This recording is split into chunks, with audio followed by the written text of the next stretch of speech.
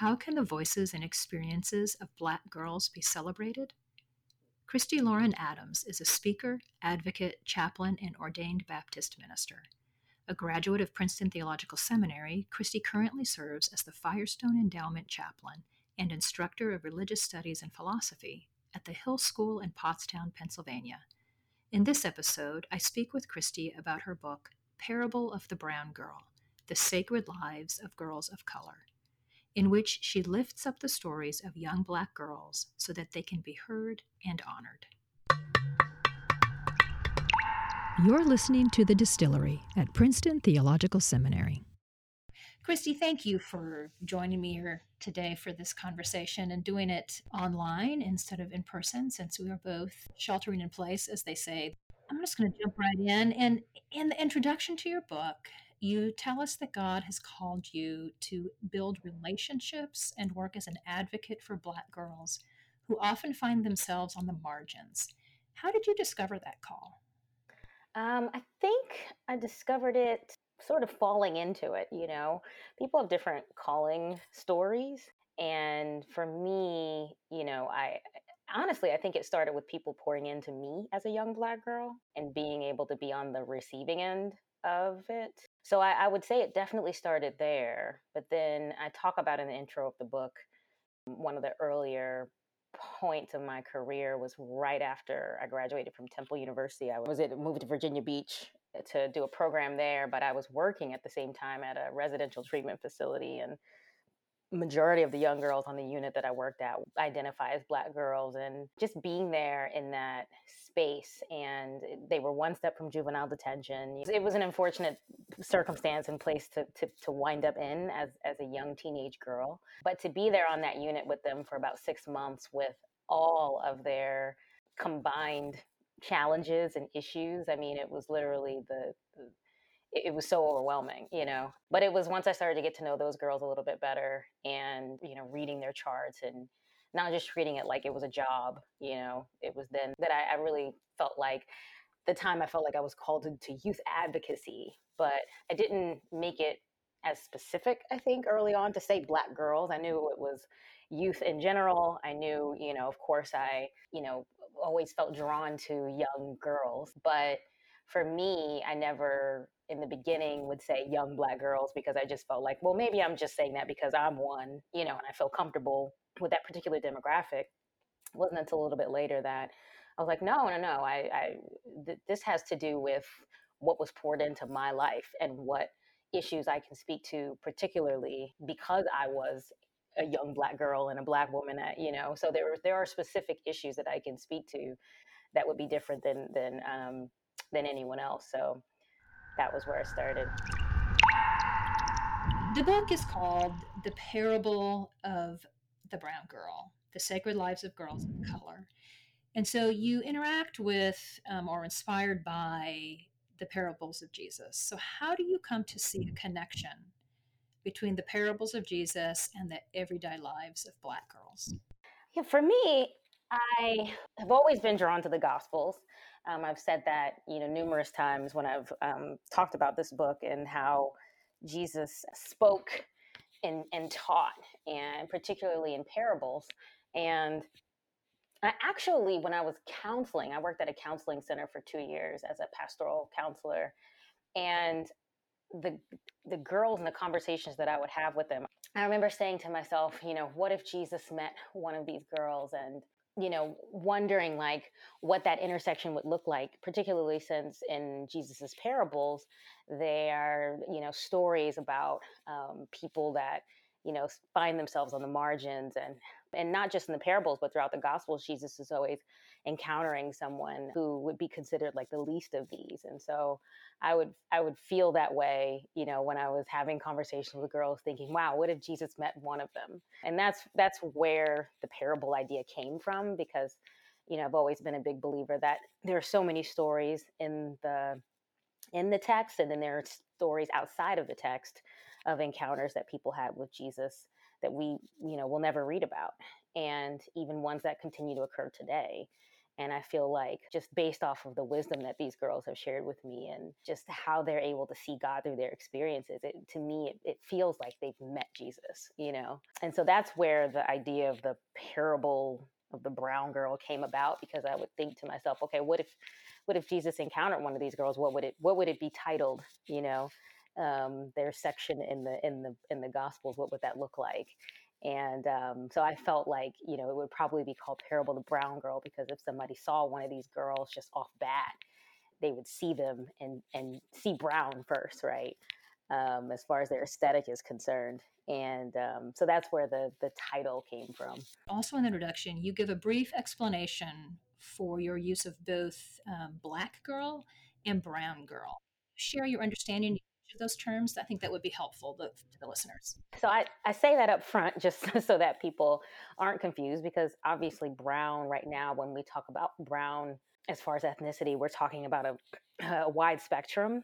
And so I wanted to make that distinctive, that, when I say Parable of the Brown Girl, that I was specifically talking about aesthetic, right? The color, because the color is not black that you see, of when it comes to black people, right? You see just sort of a rainbow of brown shades. And so I make it very distinctive throughout the book. I'm talking about black girls because I'm talking about black, as far as identity is concerned. But I say brown as more of an aesthetic and like an illustrative choice of word, when it comes to the title.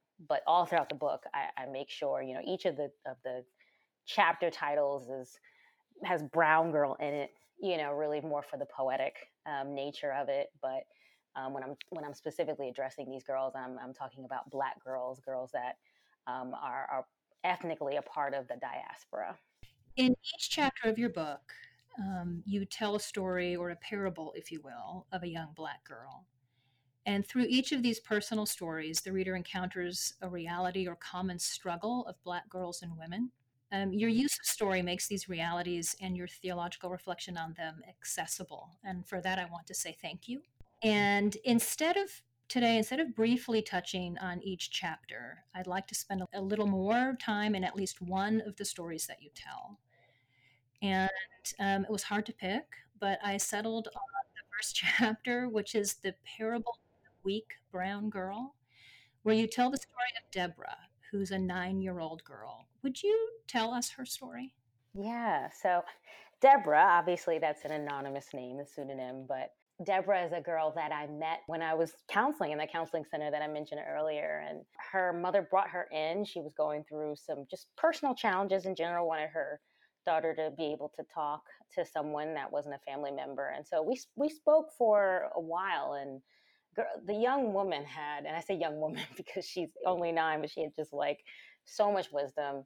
But she was very articulate in the sense that she was able to really speak to her emotions very clearly in ways that it took me a really long time as an adult to even get to. But her home life was a little bit difficult. So they lived in, I think, maybe a 1 bedroom, and it was always her and her mother. And then when her mother's boyfriend was released from jail, and her mother's boyfriend comes to live with them, and so then Deborah's sleeping on the couch, and she's not getting the attention that she was getting before, and frustrated. And there's other challenges. Her father actually lives in a more of like a suburban environment with his new family, right? New daughter, another daughter he has with his current wife, and just her feeling unwanted when it comes to them, just her feeling unwanted altogether. And so Deborah and I had one conversation where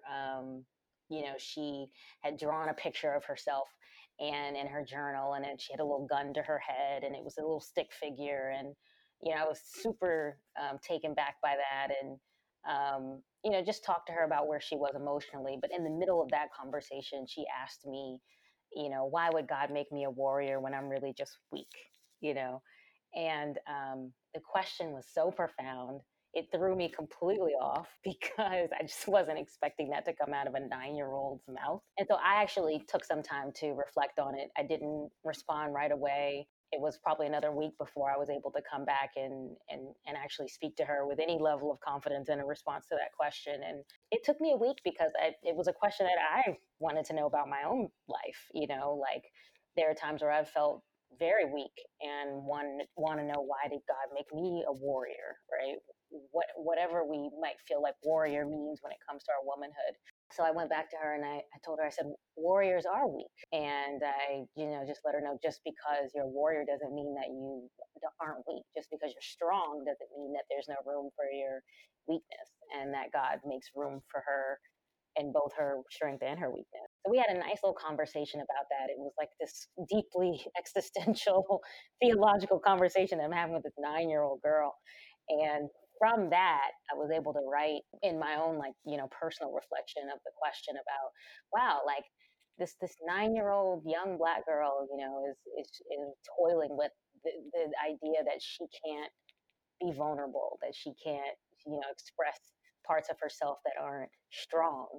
And then it got me revisiting the idea of the strong Black woman, which is a concept that has, pervaded for a very, very long time. And how they're like, there's goodness to being looked at as strong, right? But then also just like, you know, what comes with that too, the casualties that come alongside that mantra that we carry, and how it doesn't leave a lot of room for vulnerability and us just being right, weak, or whatever it is that we might be. So just that one question from that one little girl just sparked so much thought and soul searching that that it had to start off the book with that chapter. Well, and I appreciated how you share that wrestling in the book, and you do talk about the stereotype of the strong Black woman. Where does that stereotype come from?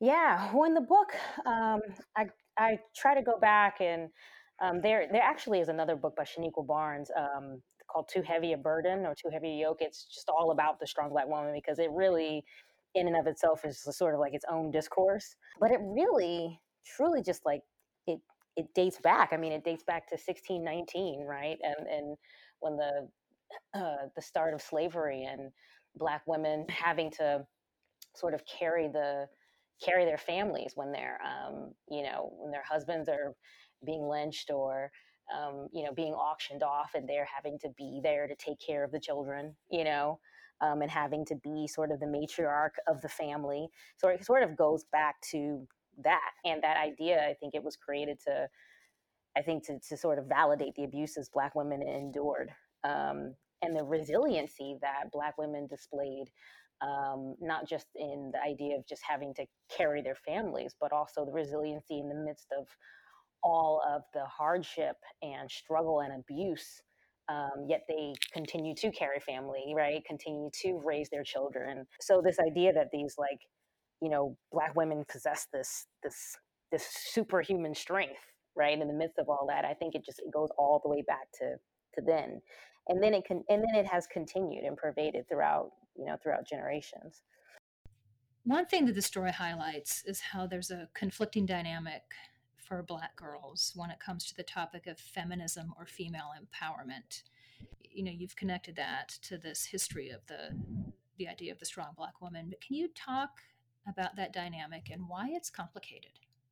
I think about some commercials that I've seen, maybe not recently. I just remember seeing some sort of women in power commercials, and they were feminist in nature. In the fact that they used very strong language, for lack of a better word, for no pun intended, um, about women being strong and powerful, and you too can be a leader and push your way to the front, that type of thing, which is a really empowering message, right? But when you bring Black women into that conversation, it changes a little bit, right? So I go back to be strong, be a leader, push your way to the front. It comes off as aggressive, right? It comes off as too aggressive. I don't just say aggressive; it comes off too aggressive, and it is characterized as aggression in Black girls. So in one instance, it's feminist power, and then for in another instance, it's aggression. And so there's an imbalance in that. I think it's unintentional, because you do want to make sure that we're empowering all women and girls, to make sure that they're vocal, and that they, are not just being seen and not heard. But, even just the phrase seen and not heard, right? Like, Well, when Black women are characterized, they're characterized as being heard first, too loud. So there are some complicated dynamics that play out. When I was at Princeton, I took a class called Feminist Womanist, and that was when Mark Taylor taught it, and Nancy Duff. I remember thinking, I wonder why they call it feminist womanist, right? Even though I knew a little bit about womanism, the way that they shaped the class was very honoring of the complicated dynamics between the two. I don't think it was meant to be divisive. I, I can't think of another word other than honoring. I really do think it was meant to honor and to point out how complicated one message can be, but it might mean something else to Mm-hmm. Mm-hmm. another group. Oh, that's great. I think you in the book is it here where you talk a little bit about growing up with the Disney stories and characters being rescued or being strong, or do you want to say something about that? I mean, I think that can help people understand. Right. Growing up, because somebody had said to me when they were really looking over the book and I was naming the Disney characters that didn't look like me growing up, and they said, "Oh, but you had Princess Tiana, right?"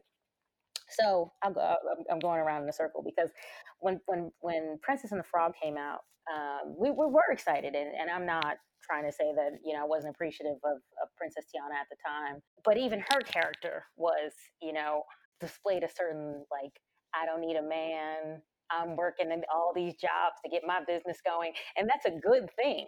But even in that, right, you saw a difference between her and the other characters in the way that they have been displayed. For me growing up, it was Ariel, it was, Princess Jasmine Belle, and even though Princess Jasmine, I think I mentioned in the book, she had slightly darker skin complexion, but for the most part, none of those women like looked like me. And so I had this conversation with a group of girls at my school, young Black girls, and just asked them how they felt about Disney movies. And the comments that they made about them, about how not only did they not look like me, but they didn't act like me. They didn't have my hair, they didn't have my skin, and it never occurred that that they too could be rescued, even though this idea of being rescued is problematic, right? But to them, they didn't get that message that who they were in their aesthetic as well as in their persona was, capable of being rescued in the ways that women that look like, Belle or behaved, like Ariel, could, So they didn't feel like there was any prince to come rescue them or that there was any room for that.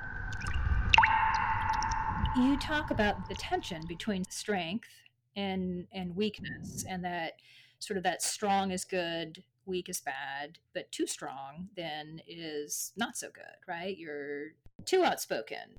And so but you reflect on this theologically in a way that I think is helpful. So where do you see this tension between strength and weakness theologically?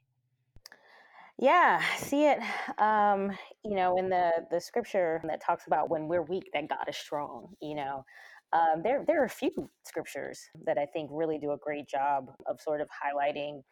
It, it talks about the tension between strength and weakness, but the idea that God makes room for us in our weakness because He's strong, because God is strong, right? So that it's okay, But one of the things I sort of bring out is this: we've polarized, I think, weakness and strength, right? When we talk about the human experience, and we divide them into these categories where they maybe have to be at odds with one another, but theologically that's just not the case, right? Where we have like the living example of Jesus Christ, who is king coming in on a donkey, the Messiah, the savior of the whole world, sort of coming in, being born into poverty in a manger, right, in a dirty manger, and just his whole existence is a weak existence, but it's also strong at the same time, right? And so we have that, I think, in Jesus in general, and how I think Jesus is, just his existence gives us permission to be able to live in the tension of both. For me, that's good news, right? And for Black women, it is a theological sort of path to give us permission to be able to live in both, right? So, what we see is that we're human, and so that means that we're both strong and weak as human beings. But we have to be able to have theological and spiritual permission to be able to do that, because it just doesn't seem like we do a good job of that as human beings, giving each other that sort of permission. So, when Jesus says, come unto me, all you who are weary and carry heavy burdens, and I'll give you rest. I think, Jesus knew that, this is it's difficult to be human, and that we need a way out, and that he's our way out, that we can turn to him when we're weak and when our souls are weary. But at the same time, that it doesn't mean that we aren't strong at all. You know what I mean? It doesn't mean that we, aren't still powerful, that we're both. And that's what I share with the girls all the time. God makes room for us in both our weakness and our strength. What does it look like for Black women and girls, or people in general, to be strong like Jesus and weak like Jesus? I think it means to live as honestly and authentically as possible. I mean, you can't get a better question, a better time than living in a quarantine, right? When you wake up in the morning and you have days where you're like, all right, conquer the day, like, and then I'm laughing because I have it a lot now where, I wake up and, I've been going all day today. So today's one of my, okay, I woke up at 7:15 in the morning. I had classes and meetings and things, and I feel good, you know but tomorrow might be one of those days where I just don't feel like getting out of bed, you know. Um, and in conversations with friends, we've had more of those than we normally would. Yeah, I think it just depends on the circumstance. But we talk about that. A few months ago, oh, I've had my bad days, but now it's like, no, I've had my bad days, and I had about 3 of them out of the 7 days this week. That's what it means to be able to wake up and embrace it. And for me, it is okay if I'm not feeling it when I wake up in the morning, and it's not that I'm defeated. It's just that I have to be able to live in it and be honest with myself about it, and not try to pretend like I'm something that I'm not. So I think that's what it means in the quarantine, and then even outside of this space, whenever, whatever normalcy will look like in everyday life.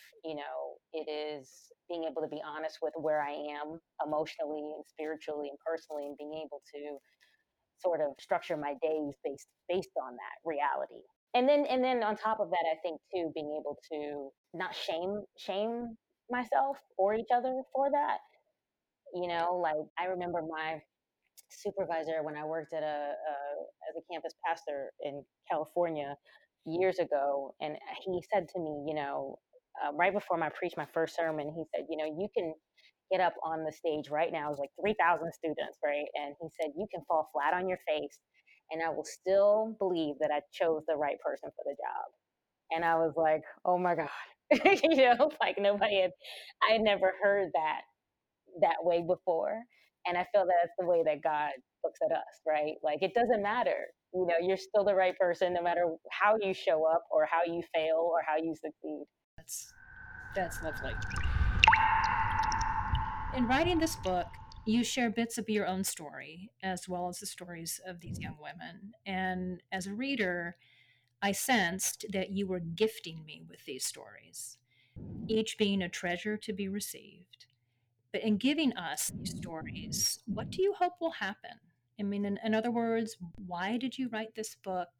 And why did you kind of go out on a limb and share these stories and gift them to us? I would see it as paying it forward, because they were gifted to me, you know, not my own personal stories per se. I'm talking about even just the girls, because this is all throughout my career. So this is for over 15 years, but I'm thinking about just the one-on-one settings that I have with these girls. And they don't have to share, and how full I would feel when I would leave a conversation and just be like, wow, they just really blessed me. Like, like they didn't even realize, they just were just being honest. And in their honesty and their vulnerability, it changed something in me. It caused me to get closer to God. It caused me, I think, to feel a little bit more courageous in sharing my story. So that was, to answer your question, another reason why I didn't mind sharing my story in the book, because alongside theirs, because they didn't mind sharing theirs with me. And even some of the girls that I was able to go back to and say, hey, I'm writing this book. Part of your story will be in here, but nobody will know it's you. But they're like, yeah, you want to interview me some more? I mean, they want to share. They're excited, and there's no pretense, and no, they're not trying to cover anything up. Even in their wrestling with God, they're like, oh, I think God is a woman, or they just say whatever, and they don't hold back, and that's a gift. That was a real gift to me, and I always said, if I ever had a platform to be able to share their stories and how I've been blessed by, and then I'm going to use it. And then, lo and behold, the opportunity to write the book came about. But I do feel like, in sharing our stories, we open up the possibility of healing someone else, right? There's the beginning of the book. I put the little quote: "People resist by telling their story," with bell hooks. But storytelling and sharing our narratives is so important. That's why the Me Too movement is, sparked so much. Why? Because somebody would share their story and somebody else would say, "Me too." It's like, and I think that here I've seen that a lot, just from girls that, even though the book is more adult, girls that have read the book and said, you know what, I can relate to her. I'm her too, and then that caused them to share more about their story. And then someone else, was like, wait a minute, finds a commonality in theirs. It's a domino effect. So I'm hoping that it will heal other people through reading their stories, but then also give them the courage to be able to be honest enough with their own narratives, and that hopefully through their honesty, that would cause some sort of a domino effect of truth and authenticity, from others. That's great. Thank you so much, Khristi. You're welcome. Thank you. You've been listening to The Distillery at Princeton Theological Seminary. Interviews are conducted by me, Dale Rounds. And me, Sherry Osting. Our producer is Nee Ado Abrams, and our assistant producer is Amar Peterman. The Distillery is part of The Thread, an online platform with resources on culture, spiritual formation, and leadership. To find out more, visit thethread.ptsem.edu. You can subscribe to this podcast on Apple Podcasts, Google Play, or Stitcher. And while you're at it, leave us a review and let us know how we're doing. Until next time, thanks for listening.